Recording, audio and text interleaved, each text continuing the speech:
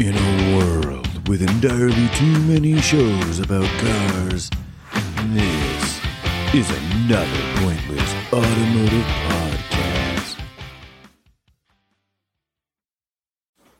And we're back! Welcome back to another exciting episode of... I like how that was a question. Yeah, it was a question. Another pointless automotive podcast with your host, Chadwick and... Frank.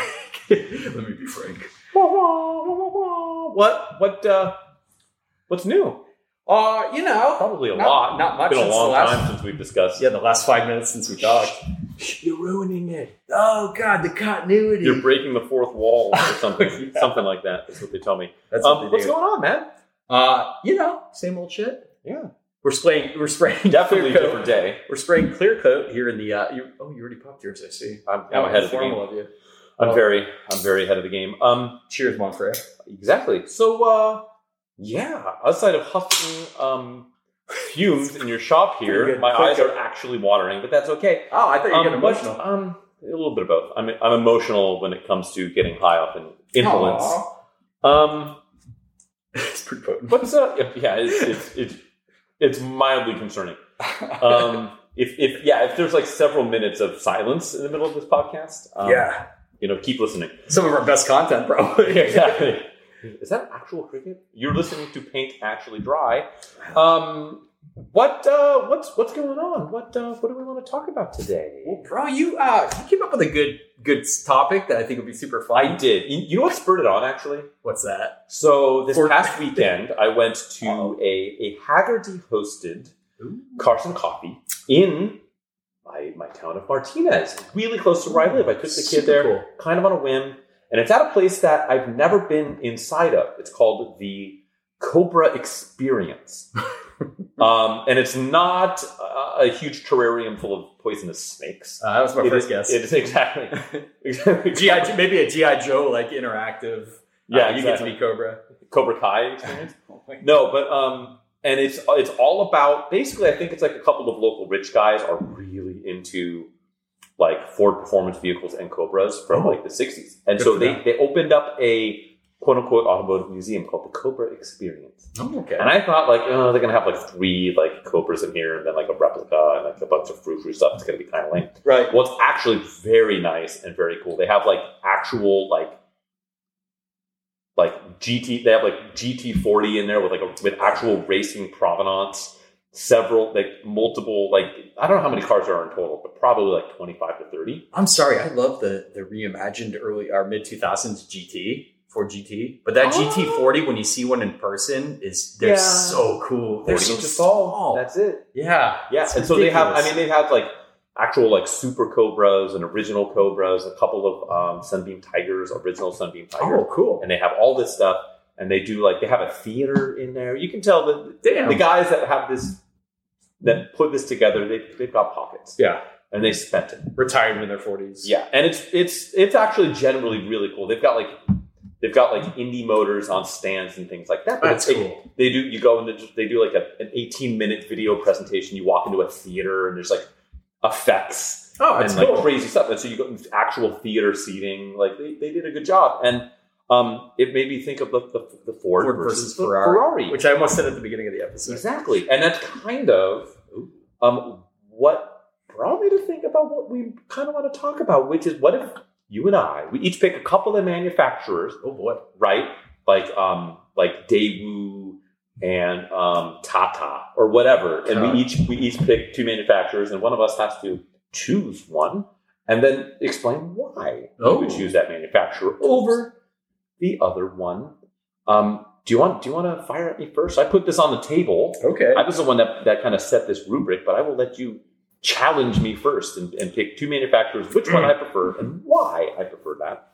This is I might not even have a good reason. I might just, Oh, yeah, we don't I like the spelling better. That's for sure. No, for sure.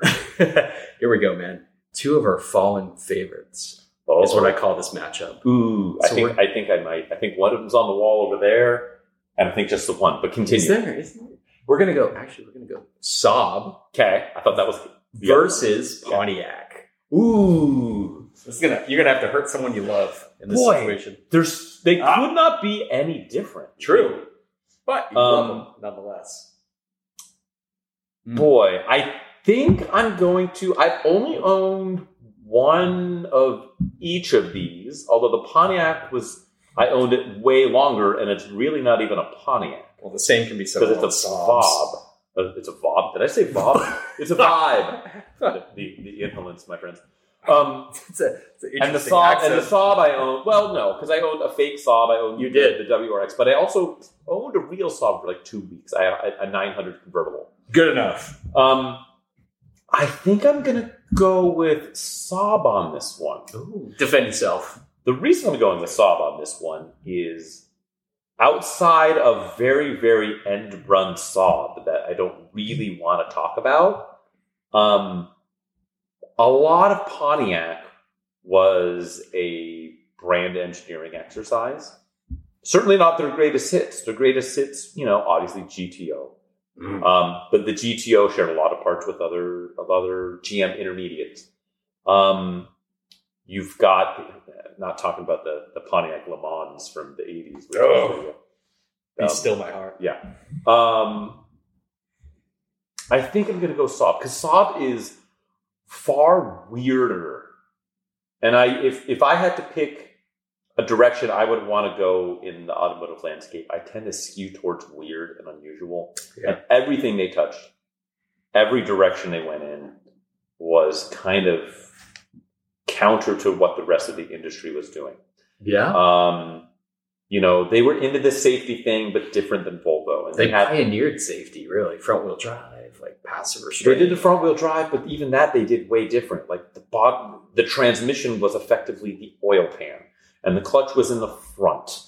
And the A-pillars had like reinforcement clear down to the bottom of the firewall. Yep. And they had the weird clamshell rear. Patchy. Early turbo stuff. Yep. They had 2-stroke production cars way longer than probably anyone had any business doing it. Right. V4s. You had the Sonnet. You had the 9000, which is a really cool car. I would love to own one of those. Cool. With those 2.3 turbo motors that they ran through everything. While Pontiac was cool in their own right, but far more traditional. And you had like Y-Track stuff, and you had like 8-lug Grand Prix, and you had, but a lot of their hits, a lot of the later hit stuff, 80s, 90s, 2000, when they kicked the bucket, were brand engineering. Yeah, were rebranded other ones, which is not necessarily their fault, but more just an overarching GM problem. But so in that regard, it's the brand monikers had the baby thrown out with the bathwater when it comes to like GM platform sharing. So if I had to pick one, I think Saab is it's weirder, it's more pure, up until the very last dredges of GM ownership, which again is a GM problem. Yeah, that's why I picked them. GM had heavy hands in both of these. Yeah, and both of their demises ultimately. So, I'm going Saab. All right. So I'm not going to do Ford versus Ferrari. I'm going to bring. Actually, before we do that, what are your thoughts on that? Saab. It's a tough one, and I picked this one because it is such a tough one. Because even though Pontiac was brand engineering out at a certain point, I always thought the Firebird was cooler than the Camaro. They went out there. They had the Fiero. They had the Aztec. Here's the thing, controversial point on my part. I'm going to say I like the first gen Camaro better than the first gen Firebird, but basically beyond that, the Firebird's better. First gen, the Camaro's better than the Firebird. Yeah. After that, in every iteration, the Firebird is the superior vehicle. Yeah, we should have bought WS6s when they were $6 or $7 grand. Dude, what a cool car! What a cool car! What a badass car! Dude, and I'm not badass car guy, but like it's a badass car. It's a badass car. Pontiac, I do like Pontiac. I do like, oh boy, and their Australian stuff like the GTO is pretty fantastic. Yeah. The G8 GXP with only a 6-speed manual. Yeah, God, Solstice. Man. Yeah. So all of those are brand engineering exercises. Exactly. And then here's the thing though. I love Saab. I love the hatchback turbo quirky safe stuff. But I also love GM influenced Saab because there's two different levels, right? There's GM owned a stake of Saab and then they pretty much own Saab. Yeah. But I did like the Subaru, like you said, Sure. which was basically a rebadged Subaru. I do like the Turbo X, which was like their all-wheel drive turbo one that was super rare in 2008. And I also still like the GM-owned Saabs, like the 9.3s at the time, like the early 2000s. I still think those look great. I think they're timeless. They actually drive pretty well. What about Vigans? I think Vigans are fucking awesome. Yeah. I'm going to be honest. Like, that's something about that car having 230 horsepower through the front wheels of the turbo. And having the Vigan emblazoned on the seats and the those badge. big, like, chunky 3-spoke wheels. Yeah, man. Yeah. So I'm going to give Saab the nod on this, but it's close. Both of these makers I love. Yeah. You know, they did some crazy stuff, did some cool design stuff, and GM, their demise, but also, like, while they're under GM, both did some pretty cool stuff. Rebuild driving exciting. They did. Pontiac did. They did. Yeah, I'm with you. I'll give Saab the nod on that one. How's about... So we started off talking Ford and Ferrari. Ford versus Ferrari. What about the in-house rivals? Do you consider yourself... And I'm going to say this very loosely because neither of us, to my knowledge, have owned any of these. Ooh. Would you go Ferrari or are you more Lambo guy? Ooh. Ferrari bro or I guess they're both bros. Yeah, they're both bros. Dude, I'm team Ferrari. Bro? I'm team Ferrari, bro. Yeah. Because to me, I do like the early, like obviously the Countach Diablos are very cool, iconic cars. Ferrari. God, the Diablo's cool. I know. But the GTO Ferraris were gorgeous. The later ones, like, who doesn't want a Testarossa? Sure. It's a gorgeous looking car. But like the newer Ferrari, like I love Ferrari, which is just this outrageous hybrid performance monster. Yeah. And it just looks out of this world. Something about Ferrari. I needed in Ferrari red with the camel leather interior. It's just something timeless about that. I just like them. Lamborghini, especially when I got absorbed by Volkswagen thoroughly. Yeah. I think changed a lot. They got a lot more like safer all-wheel drive. You don't want a Urus? No. Or what was the Ferrari? The new one? The old one, the something Gonda. What was the Ferrari SUV? You're thinking of a La Forza, which isn't actually a Ferrari. What was a tractor? Which Ferrari SUV? Well, sure. Well, Lamborghini made tractors. Porsche made tractors. That's right. They all made tractors. No, but something about Ferrari, man. They had the best gated shifters back in the day. There's something about a Ferrari with a gated shifter. Very, just more pure Italian exotic design. And I like the 430. I'd take a 430 Scuderia. Or Scuderia. Or however Italian Scuderia. Scuderia. Yeah. I like a 430 Scuderia. Yeah. Gotta say it. Scuderia. I'm not saying you're wrong. But you are. He's about to say I'm wrong. No, because I think if you were gun to my head, I think I would pick Ferrari. It's a Ferrari. But I think there are certain Lamborghinis that I think are really cool. Yes. Like an Espada is a weird, cool car. Yeah. A Diablo was kind of really the poster child. F1, but like just, the Diablo was such a poster child. The Miura is gorgeous. Miura is, you can argue. So much smaller. You can argue, in real life. I think if you had to round up 100 random car dudes and say, choose the most beautiful car of all time, I'm willing to bet the Miura wins that. Yeah, if it's not parked next to a Jaguar E-Type, maybe. Jaguar E-Type would be in the running.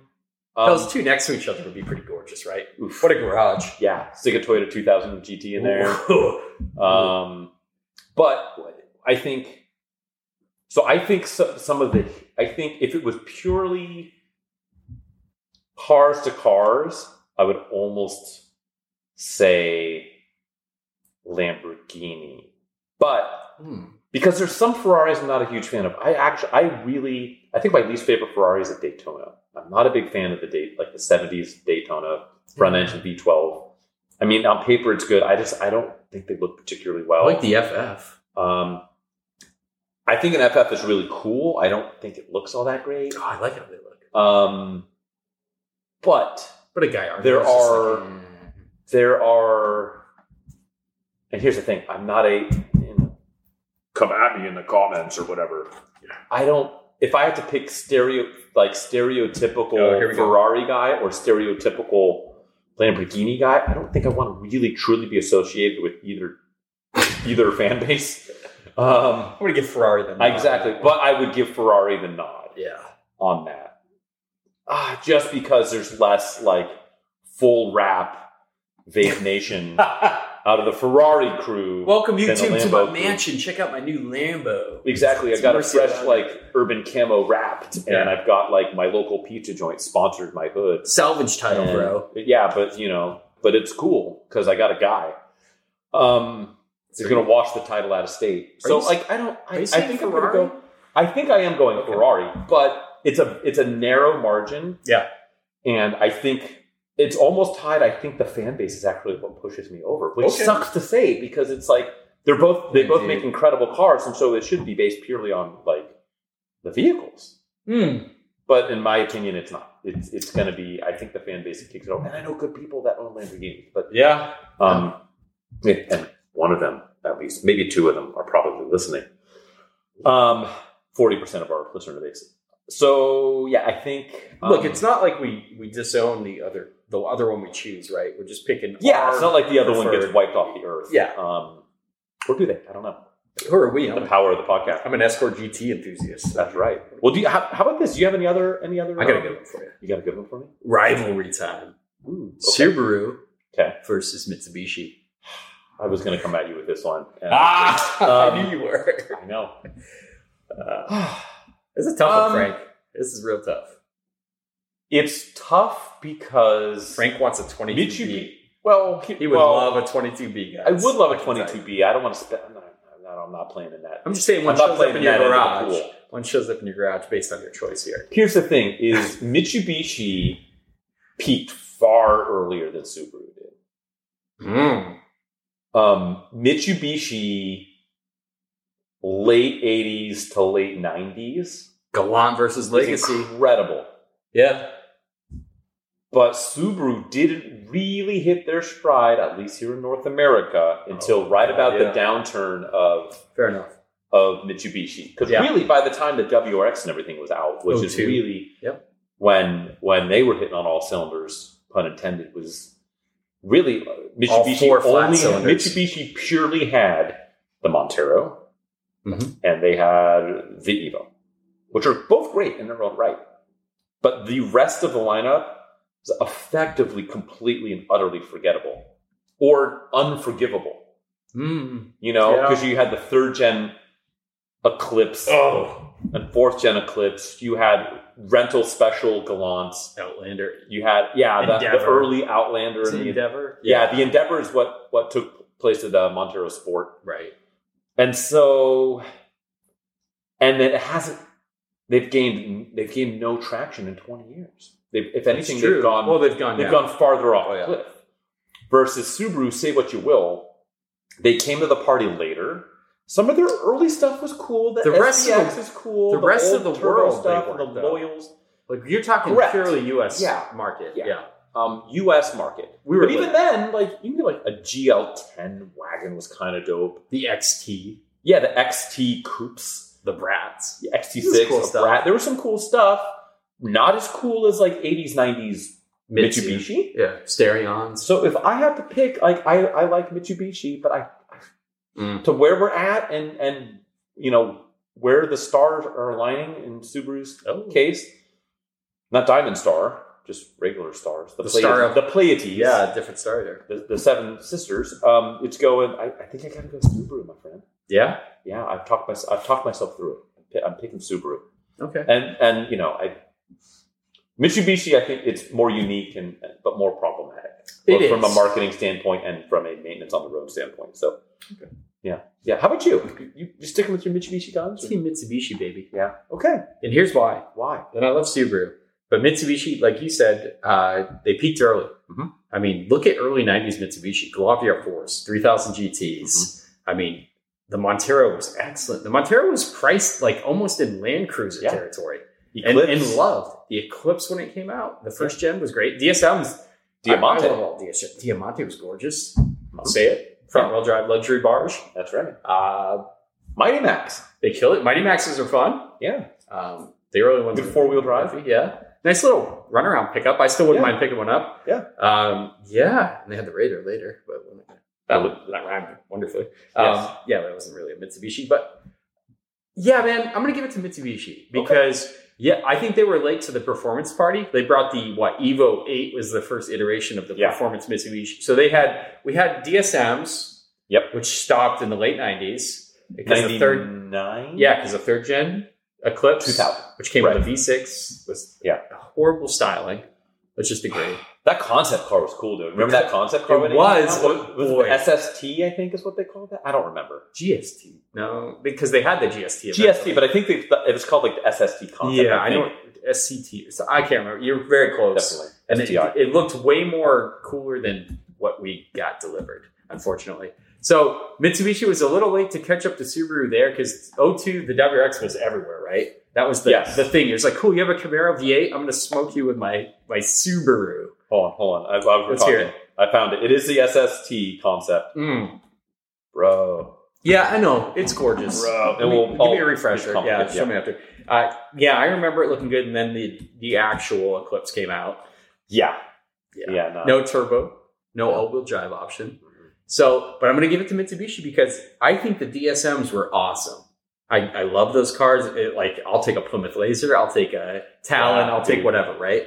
You know what we forgot to mention? What's that? Starion, baby. I mentioned it before. I did say Starion. I spaced out on that. Starion. Yeah. I'm team early, Conquest. I'm team early narrow body Starion personally. Okay. Well, I like the wide body because it looks like a 944. But I know. I'm taking the strong. I think we both agree that we love Mitsubishi early and then Subaru later. How about that? Yeah. It's like 90s, 80s, 90s Mitsu, early 2000s on. Is that like saying Paul McCartney and early Beatles and John later? I think it's almost like John is like the later Beatle, as far as the better Beatle. I think so. Yeah. Okay. Yeah. I think we'll go when they're in their peak, right? There you go. Overall Mitsubishi though, because they did kill it. They had the Expo minivan too. That's right. The Expo. I got a side rant I need to talk to you about. A Mercury Villager I saw at a BMX park this weekend. Ooh, was it the Nautica edition? No, even better. It was like this fart. What was it called? It was that would be a weird edition. Yeah, fart edition. Every car I've ever owned. I forget. I'll talk to you about it later though. It was like a gold. It was silver and white with gold. Everything was gold. The rims, the badges. Yeah, it was gorgeous, and it didn't have a dent on it. It didn't have a door ding. Yeah, so interesting. My mistake for not approaching the owner. Okay, back to it. Mitsubishi. Yeah, I love, and they came later. Like they took a little hiatus with some crap. Yeah, the Evo came back, and the Evo was hot for a long time. Yeah, and then the Evo 10 was still really good. Like they were still late in the game, putting out a car. Evo 10 was good. That was a good car. It was better than the STI at the time, like performance wise. Yeah, and tech, and it had a really cool refresh. Literally, it was like a budget GTR when you stacked them against each other. But I'm going to go with Team Mitsubishi. I think they were more daring. I think they had cooler stuff in the 80s and 90s. So I'm going to give them the nod. Got it. But like I said, Team 80s, 90s Mitsubishi, and then I'll put on a Subaru hat and vape a little bit in the 2000s. You should. Yeah. You should definitely, have like a raged out pit bull like in the back seat. Yeah. You got another one? I do have another one. Okay. So back to the other half of Ford versus Ferrari. Okay, the Ferrari but what about the Ford versus Chevrolet? The classic American throwdown, whether you want to splice that between Mustang and Camaro or Silverado and F-150 or Celebrity versus Tempo. I don't know. Bold choices. Exactly. You can draw your line of demarcation in the sand however you choose, my friend. Oh, yeah. Chevrolet versus Ford. I think I have an inkling of what direction you're going to go to. Do you? I think you're going to take a round oval, but I don't know because there's some highlights in both. I don't know. I'm definitely going to take a round oval. Okay. I've owned some of the icons of cheap Ford products, so I'm going to go in that direction because I absolutely love the Escort. Like, I know we didn't get the European stuff. Like, they got the Cosworth built engines. They've got the Rally Escorts, which were, I really wish we had those, man. Early Escort GTs. But I still love our Escort early GTs. Fiestas. Because our Escort GTs were just front-wheel drive hatchback Miatas, which was completely Mazda built. Yeah, Mazda ownership. I've owned an Escort GT. I've owned a Ford Taurus SHO, which I think was what a super undervalued vehicle still. Absolutely. Yeah. That thing is incredibly quick. Mm-hmm. 220 horsepower, 7,000 RPM out of a front-wheel drive family sedan. If that thing was mildly restyled and had a different name, they called it the whatever Super Snake or something like that. Yeah, that would have they'd be worth double what they are today because they're saddled with the Taurus name. But how aren't the first gens worth a fortune right now? Because it's a Taurus. Everyone just thinks Taurus about it. Saved Ford. That car legitimately saved Ford as a company. Yeah, and Isetta saved BMW, but people aren't clamoring for Izettas. But that didn't compare performance-wise. Although 2002s are worth a pretty penny right now. Yeah. A TII or something like that, really clean. It's a 50. Now they are incredibly valuable. No, the show's engine was absolutely perfect. Yeah. The car looks still good. Screamer. Very nice interior, very comfortable, very large. Yeah. If you're okay with exposed screw heads and stuff like that, it's great. Welcome to 80s Ford, baby. Yeah. Chevy wasn't any better, GM. But the show is an unrecognized value. I would love to stow a couple of those away. But yeah, their stuff, the Escorts, their budget stuff, Mustangs. Sure. It's a joke. It's a joke. We always joke about Mustangs, but be real. Fox body Mustangs are super valuable now, and they're only going up. So you're generally Mustang over Camaro? I think so. Yeah. I think it's a better platform, too. That 5.0 is pretty sweet. Maybe. Cobra Mustang from the 80s. Yeah. Well, just compare it. What's the top line Camaro? IROC Z? You have IROC 3, 350. I don't know, because that's the thing. If you go really far down the rabbit hole, there's each of these special limited, like a Yanko, SPT versus, SVO versus. It's tough. I mean, I give Mustangs a nod on that one. Yeah, because they're still putting out really nice stuff. The new Camaro's pretty beefy. I wouldn't mind owning one. Yeah, I wouldn't mind getting into one of those. But I'd rather have a Mach 1 or a. If we're gonna go top of the line, I'd rather have a GT 350R versus a ZL1 or GT 500. Yeah. Oh yeah. Either one. I want some flat plane crank in my life. Ford's got the best pickup. We're saving PCP for later. Yeah. Oh, true. Yeah. F-150, right? Best selling pickup of all time. It is. Raptor. I think 6.4 Raptor. I think I'm going Chevy, and not even just to be contrarian, bro. Because I think. Because you're an Aveo fan. Exactly. Yeah. It's just the Astro van with the all-wheel drive. Okay, that's pretty cool. That was actually the Astro. Well, the Windstar has had its moments. Hey, you know what? Wars are won in the trenches, my friend. Yeah. And the all-wheel drive Astro is better than the all-wheel drive Aerostar. That's right. I would take an S10. What was the Windstar then? I think I would take an S. Where am I? An S10. Would I take an S10 over a Ranger? Oh boy, dude! If it's a ZX2, Ford F and Ranger. If it's a ZX2, I would. Put a Ranger Splash. Ooh, with the graphics. You know what? Part of it is the fact that Ford likes to call their step sides flare sides and their fleet sides style sides still drives me insane. That alone might lead me to Chevrolet. I will definitely give the nod to Ford on the Econobox side. Yeah. Oh, yeah. Just because the Cavalier at all was so bad as compared to the Escort. God, I love Z24s. But you got to, I think Ford's saving grace for their Econobox was their partnership and ownership of Mazda. Yeah, that 100%. Because, if they just, I don't know, they're so bad. Those Cavaliers are so horrendously bad. There's almost none on the road. For good reason. Well, yeah. But, I think if I had to go fully decked IROC versus, and I'm thinking back to when I actually paid much more attention to Camaro versus Mustang, I kind of waffle back and forth because I think something like a Terminator Cobra is so good and so cool. But then so fast for its time. Yeah, but then just a few years before that came out, the SS Camaro, the LS1 and a 6-speed and the hood scoop. Sure. Was the better car. And then Firebird. That's WS6. I mean, that thing is just a big schnoz on the end. But that's a different moniker. We're not going there. Yep. They both had atrocious minivans. You know where I think the edge goes, honestly? I never really had any attraction to the 80s, 90s, early 2000s Ford trucks. and SUVs. The original Ford Lightning? The original OG Ford Lightning? Yeah. I mean, I guess over the Silverado SS, the 454 SS. Oh, I'd take a Lightning. But I don't really like either of those trucks, honestly. Because they're all very... Like the Silverado's got the bigger motor, but it only has a 3-speed with no overdrive. It's like crippled by that. And the early Lightning is like, you get a horsepower bump and an appearance package, but it's not that much different. I think the GMT 400 line of trucks, so that's 88 to 99 effectively. Okay. In every iteration, and every time you boil it down, is superior to the F1, the F series.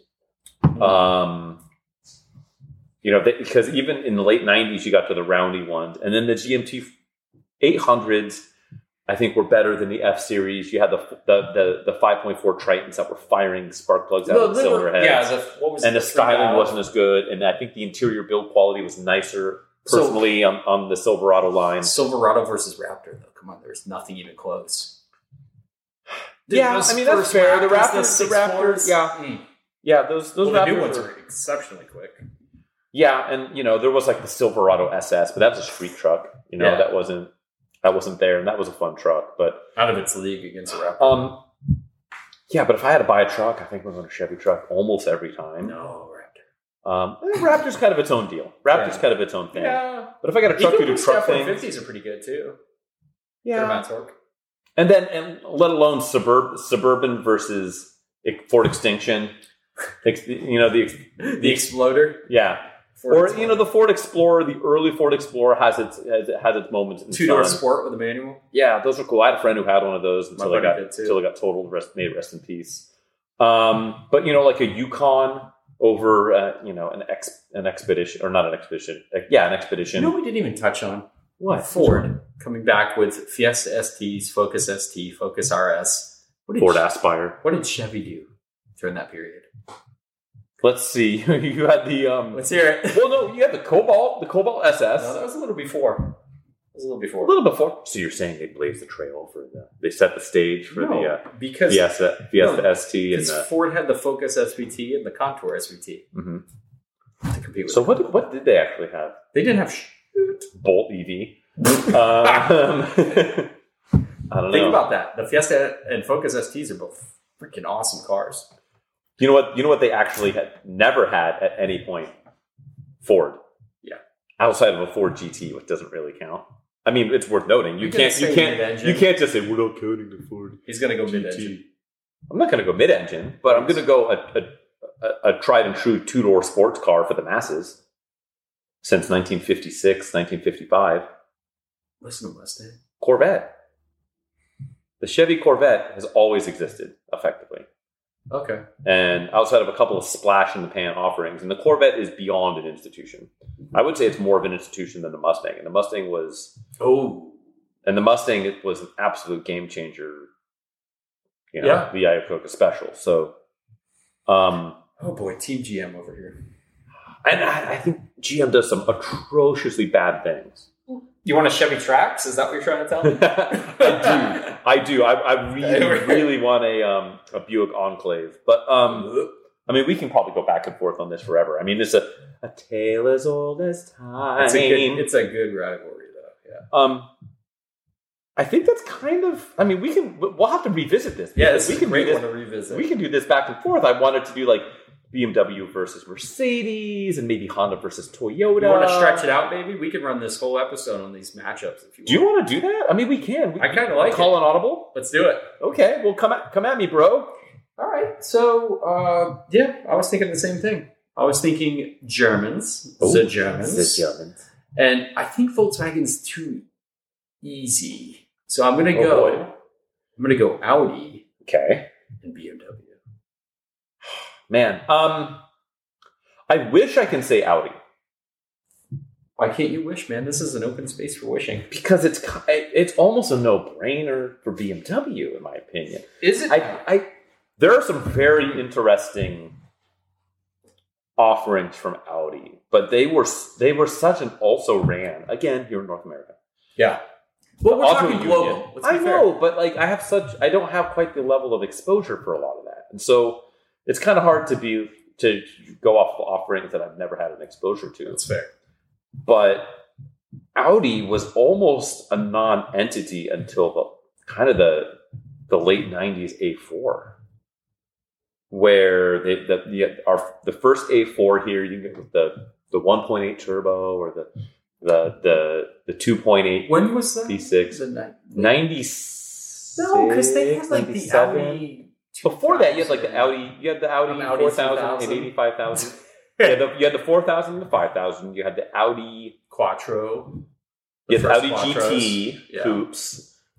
Before that, you had. Do we have the UR Quattros? We're available here for a little bit. For like an hour. And there was some gray market stuff that came in. But really, as far as like getting any like foothold as being even remotely thought of as like an upscale, brand. I mean, they were like, for a while, they were like Saab, but worse. They had the diesels with the unintended acceleration in the 80s that kind of soured the market to them. And they've made some headway, and there's some really cool stuff that we've got over the years. I would absolutely, I would sit down and eat a ream of paper to have an R8, like an early R8 with the blades and everything. Those cars are just so cool. So cool. And I still think they're undervalued in the market. How about a sorted like B5 S4? B5 S4 is fabulous, or the RS4s that we never got here. Yeah. Or what about the 1-year only RS6? Yeah. Which is incredibly cool. 2003. Car. That's it. Just the 1 year. That's all we got it. The new RS6. They carried the torch for cool wagons. Kind of hand in hand. We didn't get a lot of them, but they carried that torch in Europe very much, just as much as the Mercedes. TT? The first gen TT is such a cool car. I don't think manual, lightweight, 4-wheel drive, turbo, 1.8 turbo, or your choice of a V6. The V6s are cool and they're underappreciated. Yeah, it's basically that car is basically an R32 at a heavy discount with a more premium build. Like I think that's a fantastic buy. Less interior, and they don't have the attention that they deserve. I don't think 100%. All of that said, they're not BMW. Yeah.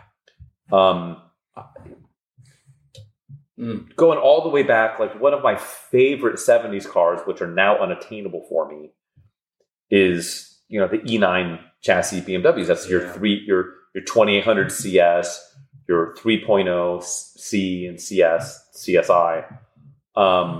Those cars are absolutely timeless. Yeah. The 2002 series, which are cool. I've driven a handful of them.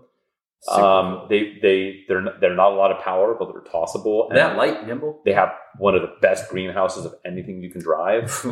Then you go to an E21, the first 3 series. Yep. Which, if you get one of those with a limited slip rear, they're slow, but the rear ends like to step out, and they're lively. Really light too, yeah.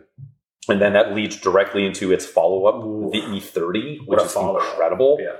And that's skipping over the E24 6 Series line. That's skipping over the E12 5 Series. E30. That's skipping peak design too. Yeah, not only did it perform well, God, it looks good. It looks good. It's timeless. They're built incredibly well.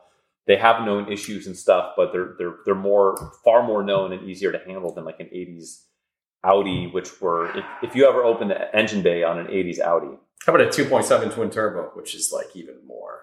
Yeah, and then you've got like the Alpina stuff that spun off of it that people did. Ooh, spicy. You got E34 is an incredible car. E39 is arguably we missed that. Arguably the benchmark for a midsize sedan for a performance sedan. Even today, still everybody benchmarks against it. Yes. The Chevy SS benchmarked against it. Yeah. The G8 GXP, everything. Yeah, I think I saw like. There was a benchmark for like the Lucid. I think Kamisa mentioned on a video. For the Lucid Air. Yeah, for the Lucid Air, and that's a brand new. You can't even buy it right now. 2020 vehicle, and we're talking. The E39 was released in '96. Yeah, that's how good of a car that was. You have the E38, which is you can have the argument maybe the most beautiful full size production sedan. Period. I don't subscribe to that, but like Alfa Giulia. Quadrifoglio, yeah. Or the Mark I Quadrifolte is another fantastic car. Yeah, but true. incredibly handsome, and I haven't talked anything about M3, M5. I agree. M6. So I think Z3, Z8, Z1. We want the underdog to win, but we got to get to the big I don't know what I would eat. If I would eat a phone book for the RA, I don't know what I would eat for an M1. But just absolutely fantastic car. So I have to go BMW. I just have to. Yeah. I'm all for it. I'm with you, man. Yeah. Yeah. It's just, you got the provenance of BMW's badge. There are some quirky, awesome Audis like an RS2 or... Yeah, and I've owned a V8 S4. I've owned just a bucket of bolts A4. An A3 TDI. Yeah. Like, didn't you buy it with like it puking all over itself just so you can turn it in for it rode well for a little while. I got paid though. Gave up the ghost. Yeah, you guys are good. Hashtag. Get gated. I want Audi to be... I mean, they made some great stuff. Like the S4, what was it? The B7 S4 with the supercharger. Dude, an RS3? RS3 is fantastic. Only automatic, though. That revs me it's good automatic, though. You can still get a manual with an M3. Well, TTRS, you get that same motor with 16. TTRS, TTRS is such a cool car. Yeah, boy, those prices, though. Mm-hmm. We should get an old TT Quattro, though. We should get one. What do you think is more impactful? E30 M3 or Quattro? That's E30. It was the E30 M3 was the first of the M's. It brought, of course, the 190E. Well, the M1 was the first of the M's. First of the M3. Sorry. Yeah. The 190E 16V brought this car to make an M3. They had BMW. Quattro single-handedly broke rally racing, but then Mitsubishi and Subaru killed it. Sure, but they're like, hey, we can do that, but better. Sort of. I mean, that Quattro is such a. Yeah, that was Group A, right? Where it was like no limit. Group B.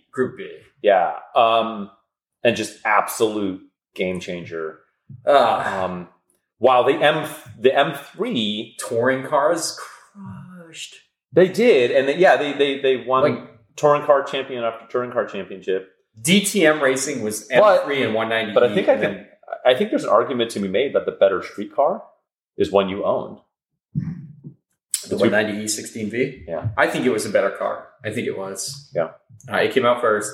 I like the looks. Yeah. Dog legs, 5-speed manual. That's cool. Yeah. But the values dictate that the M3 is more important. Yeah. What about, I haven't looked at values of a clean M3 versus a clean M3 Quattro. Still way more. Quattro? Yeah. No, M3 is worth more. Yeah. Yeah. Oh, I think I'd rather have an Quattro. I don't know. You think so? I think so. I don't know. Euro spec maybe, so it's got a little extra. I've got juice. M3 Evo if you're going to go Euro spec. And yeah. Hands down. 2.5 16 Evo if you want to go. Anyways, we can go down that rabbit hole. Yeah. No, I got to give it to BMW. The M cars are just good, even though they're getting muddy with all the M variants now, like M badged. Yeah, M240i or the X540i. They've kind of lost their way, and they've gotten away from. So here's the E30. Which I just did a crap ton of maintenance. I'm pretty sure the grill on this is bigger than the new grill on the M4s and M3s. That's not right. But you can't even check the oil with a dipstick on a modern BMW. Well, not even modern. For the last 20 years. That's what I'm saying. Well, for me. Yeah, modern for you. Modern's like anything outside the 90s. Yeah, it's tough. Because I have a love-hate relationship with BMW. There's so much of their stuff that's beyond timeless and absolutely... dreadful maintenance wise at the same time. Some of their stuff. Yeah, and it's just like they balance out. Like I would love an E40. When we talked about it, I would love an E46 M3. I loved one. But you got to what better to have loved than lost. Yeah. Get rid of it when getting rid is good. I know, before it starts Vanos issues and subframe issues. I don't like my oil anymore. And rod bearing issues and issues. And a lot of that's overblown as is with every stuff. Yeah, every vehicle. 996 IMS bearings and whatnot. Anyways, bore scoring. Exactly. Bore scored 7 years ago. I got bore score in every engine I've ever looked in. Boy, what's another good one? How about this? Uh-oh. Lexus. Oh. Or Acura. Ooh. Because I think it's an easy answer with the exception of... one very special car. Well, really two very special cars, right? One is more attainable than another. They're both getting pretty unattainable, though. You know what? Lexus, my friend. I'm going to go with it. Tell me why. Lexus, I know technically Acura was first to the table from taking a Japanese make and making a luxury variant. They were. Infiniti wasn't first. Well, was it? Acura? I think Acura was launched first. Yeah, Acura was the first. Okay, sorry, I heard Lexus. Yes, they beat Lexus to the table. Yeah, 86, right? Yeah, the Legend. Yeah, which was cool, and the Integra. But the Legend was like their flagship, like really nice vehicle. I think the problem is Lexus came on with a wider array of vehicles. They had SUVs, crossovers, cars. The LS400 was like a Mercedes targeted killing machine. Yeah, I think the LS400 still looks good. I would say it's probably.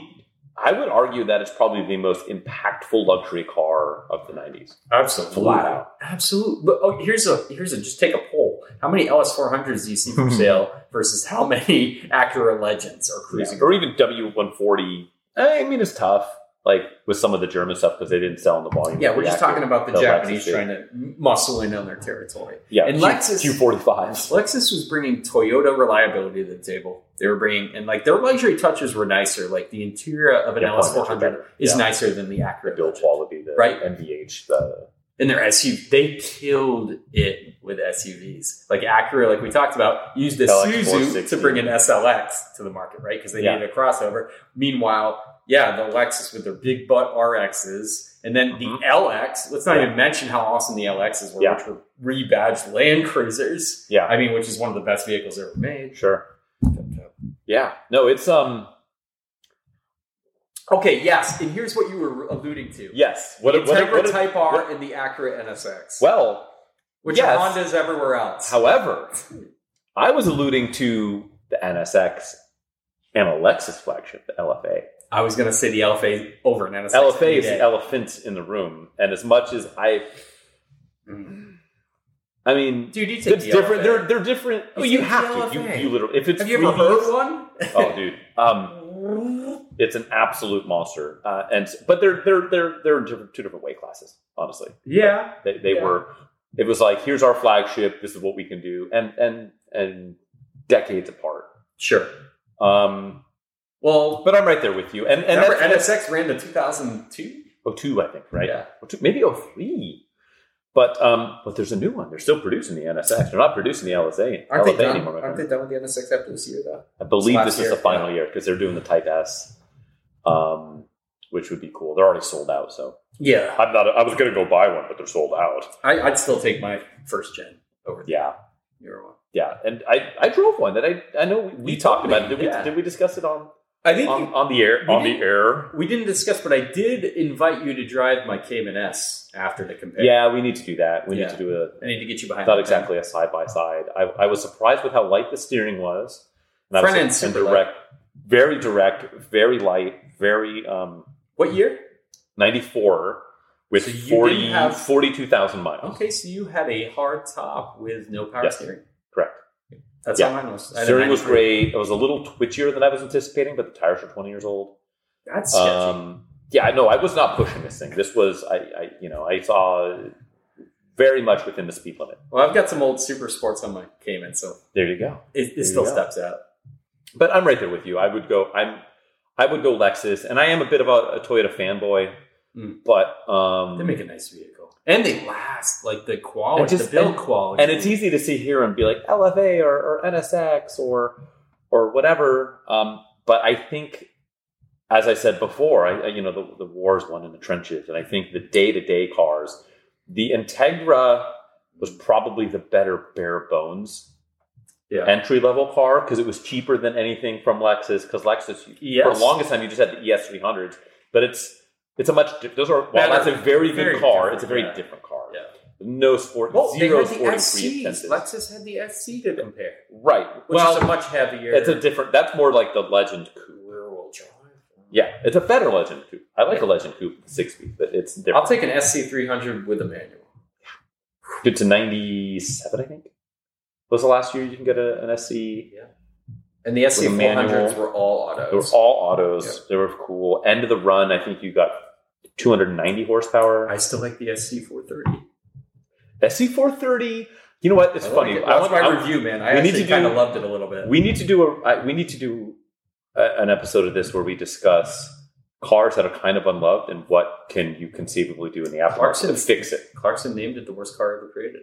It is, which I think buried that car, which is silly that like one rotund British man can single-handedly take out a whole model. But it's not a perfect car. There's some stuff that could have been better.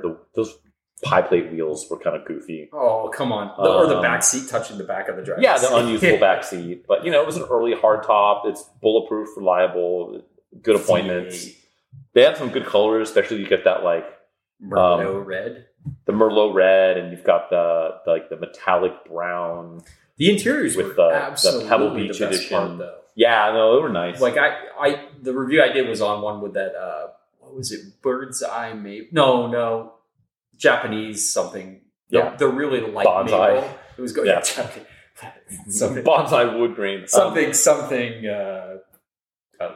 Yeah. It's gorgeous. Bukake edition, but the banana yellow. Exactly, bananagrams. So no, those are cool. So I think I got to give Lexus the nod, and they were, especially earlier on, they were later to market, but they really kind of reset the market in a way that I don't think still run the market. They dominate. Run this bitch. They're awesome. It's like literally, and they did well in establishing themselves because when you mention Lexus, the people are like, oh, I can't afford that.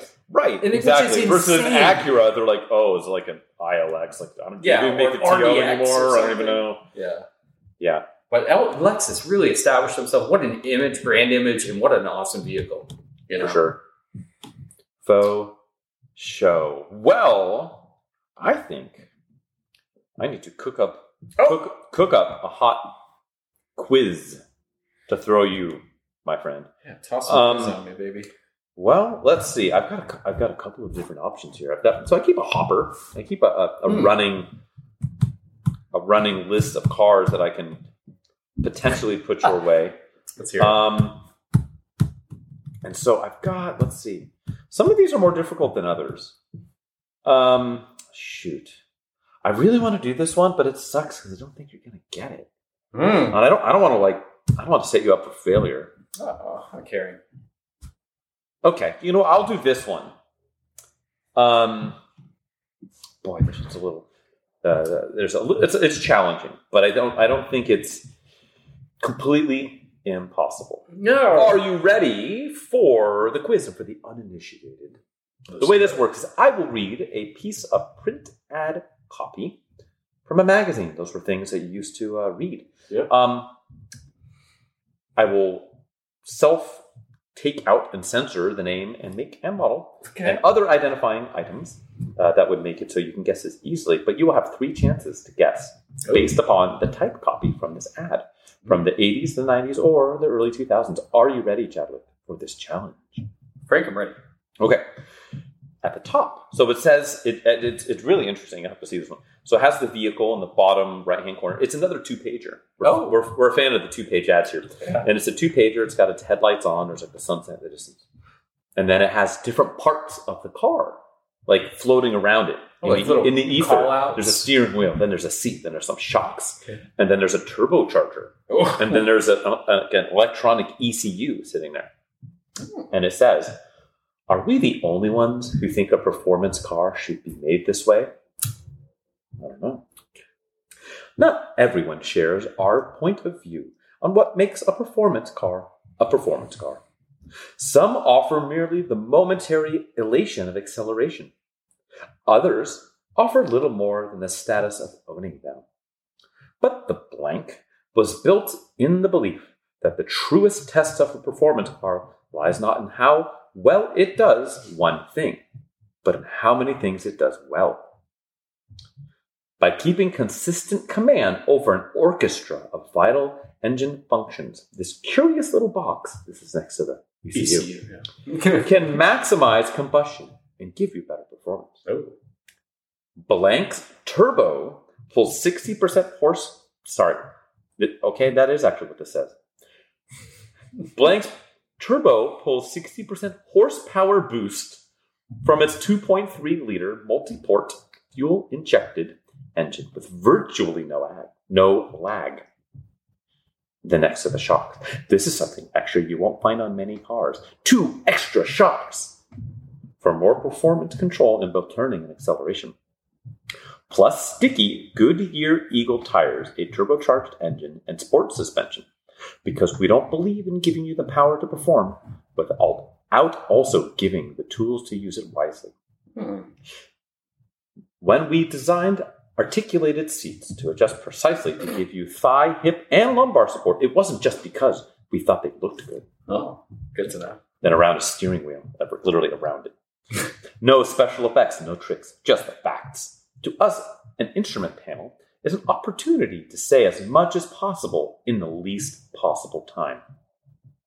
If you can believe the ability of a performance car to perform in more ways than simply straight-ahead acceleration is what makes it worth the sticker price, then we can suggest that you call us at 1-800, I can't read it because it would give it away, for free. A free blank catalog. We may have made a performance the way you would want, but hoping somebody would. The blank. Dude. So, extra shocks, bro. What the hell does that mean? 2 of them. So it means 2 extra shocks. I read 4-wheel independent suspension. I don't know. It's got 2 extra shocks, bro. Maybe there's 2 in the trunk and boxes still when you blow yours out. Jumps in the front, hose in the back, jumps in the trunk, brother. The big thing, I think it has a turbo. It does. It certainly has a turbo. It has a 2.3-liter engine. 60% horsepower boost. From a 2.3-liter. I guess compared to its 2.3 NA? Or non-horsepower boost. Yeah. Okay. 2 extra shocks, Goodyear tires. So I got a couple cars that come to mind. Okay. 2.3 liter is interesting. I know the later Mazda Speeds went with that, but we're not talking about that. Do those have 2 extra shocks? I think they have just enough. We've got... Or a curious little box. Yeah, it doesn't tell what the drivetrain is. It doesn't say front-wheel drive, rear-wheel drive. I'm assuming rear-wheel drive. On account of the shocks? I got a couple guesses. I don't really have much help here because it really is just Turbo 2.3 is the only identifying stuff, really. I'm going to go ahead and say Merkur XRTI. Ooh. Is my first guess. That is incorrect. However, you are incredibly close not only by drivetrain, yes, but by name. It very much is not that, but by name, Merkur XR4 Ti, it is not that.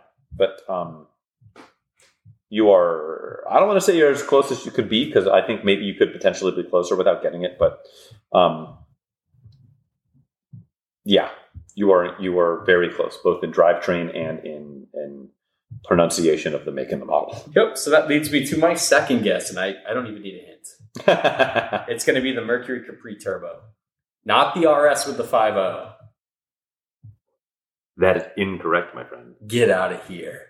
I'm going to tell you, you have the make correct. Yeah, the Mercury Capri. You have the make correct. You do not have the model correct. Okay. The model is quite incorrect. I know what we're talking about then. Boy, speed round. All right. Well, I don't want to waste my last guess. I have a great idea of what it is. Okay. Some of these had the word turbo in them. Do you need to consult the 8-ball? I don't. Okay. I always like to. Mm-hmm. But I'm going to ask for a hint. Okay. And is this feline in nature, the nomenclature of this vehicle? Perhaps. Well, that's okay. That's my hint is perhaps. Well, I already told you it was a Mercury. So I'm going to say it's a Mercury. So it's hard because they changed the name, so I don't want to be caught out on a technicality here. Okay. But was it the Mercury Cougar Turbo Coupe? You're mixing and matching, but yes. So it is. The Turbo Coupe is actually the Thunderbird version, because that was the Thunderbird Turbo Coupe. Okay, yes. This is the 1985 Mercury Cougar XR7 Turbo. So Merkur XR4 Ti is about as close as you get to Mercury it's literally XR7 power Turbo. plant and drivetrain. Yes, it is. It is. I went for the weirder one because I thought you would have went with that. No, it is the 1985 Mercury Cougar XR7 Turbo. I'm very sure they made the Capri with that 2.3 also from the Mustang. The other one was Mustang SVO. They did. Are you sure? I think they did. I think it was the 1.8. No, I think they actually. I don't think it was. Here's the ad. No, you're thinking the later one. That's gorgeous. See the two shocks? See the extra shocks? Yeah. I know, I had to do it for the ad copy. It literally with all the shots. random bits and pieces. Like, here's a floating turbo. I like how, 1985 was like this curious little box. You mean the ECU? The 1.8 turbo, you're thinking of the Capri XR2. There was an RS2. Yep, RS2 turbo. 2.3 liter 4-cylinder Mercury Capri. Oh, okay. So you're the Fox body. It was because that's where the Capri RS was with a 5.0. Yeah, so you're right. I was thinking the XR2. So I had Mercury Capri and I had Mustang SVO, which they're all the same. And the turbo. Yeah, different platform, but basically the same car. Yeah, it's the same motor, transmission. You got me a technicality part right from the beginning. I think you got a lot of Ford under your belt, and the 2.3 turbo. Is such a mainstay. It kind of would able to pigeonhole it. I don't know if you were up on the double shock situation, but I think unique to the Mercury Cougar. I think the SVO though had independent shocks, if I do remember correctly. I don't know. I think it was I don't know. I don't know. We'll have to probably purchase one. But yeah, like I said, there's based on just that ad, maybe the shocks withholding that information, the Capri Turbo or the SVO or the Cougar or the. Yeah, you're right. What was the other? The Turbo Coupe. The Turbo Coupe. The Turbo Coupe. Those were cool. They all had that. Cool. But it's exactly. So it would have been. So you kind of had it 5. I figured you would have had it pinned down to 5. Yeah. Off the rip. just based off the 2.3 turbo, because it's kind of there's not a whole lot else out there. Yeah, I really thought you would go with the Mercury. Man. I think I remember looking up Mercurs and I couldn't find one that was nearly descriptive enough. Yeah. And plus I don't know what it was. I was watching This Old Car or something on YouTube and I got a XR7 kick. Yeah, they're cool. They're really cool. Well, real quick, I know we're kind of running out of we're burning the candle down. We are to the bottom here as far as time. Yep. I'm always burning it at both ends. But what about Project Car? Too many burritos, man. Updates. I know. Last week we discussed you were talking about doing some paint on some wheels, and I was discussing totaled out Lexuses. Yep. Just real quick, what do you got? Well, we're still on that E30. The front bumper, the lower valance area was in a bit of a ding. Yep. Must have been a significant ding, to tell you the truth. Yeah, that's pretty high up. Hit a juvenile Sasquatch or something. Yeah, juvenile Sasquatch stood its ground. Good name for a band, by the way. I think so. Yeah, juvenile Sasquatch. K-pop. Yeah, they're from the Seattle, Washington area. No, it took a good hit. So the valance, which is actually steel at this period, was bent in pretty bad, dislodged, broke the fog light bracket. It's damage down there. The lip is MIA. Some other parts were MIA, but we were able to get most of those parts. So really, it was just bending steel back to its form as best I could without in-house body shop stuff. Yeah. So getting that back in shape, and then obviously the paint. The paint really takes a beating on E30s there because it's such a flat front end. Rock chip city. The paint tends to get faded. For some reason, it's always weird on cars how they paint the bumpers and front valances usually separately from the body of the car. So you usually see that quality of paint. It fades. Especially on a weak color like a gold like this. But thankfully, the rest of the paint's in pretty good. The paint's in good shape, but the body. But it likes to fade. The body gets a lot more loving with quality of paint, and I brought the paint bag, primer, obviously sand, primer, paint, clear, and it's looking so far obviously 1,000 times better than how it looks before. Yeah, for sure. And we've got the front lip, the OEM lip to put back on, so that'll be nice. It couldn't fit before because the kink in the bodywork, but hey, there you go. We do what we got to do. Quick, back to you, sir. Oh boy, I have not done too much. I've been busy with just doing car photography work, so that's it. That's a different. I know that's a horse. That's a horse of a different color, but I was able to start poking around the further tail of the 924 Turbo. The legacy continues. Exactly. The never-ending story. So there's got a So the bearing in the alternator is a little noisy, a little squeaky at times. Not the muffler bearing. No, and it's fresh. It's topped off on blinker fluid. But what it does need is, so I don't know. Here's the thing: there's a voltage drop between the positive side on the battery and the positive side on the alternator. Like it's losing 2 volts between. Like it'll be like 14.3 on the alternator side, but then like 12.2, 12.3 on the battery side on the positive, which is not what it needs to be. Is there like a rat's nest of wiring going to random directions? I think there's still like a corrosion issue and a resistance issue. Yeah, I think there's just a resistance issue in the wiring, the B plus side from battery to the alternator. And so I should probably on the next episode of another Pointless Automotive Podcast, my car is completely engulfed in flames. Frank in his garage laying out the entire wiring loom all over his garage. Yeah.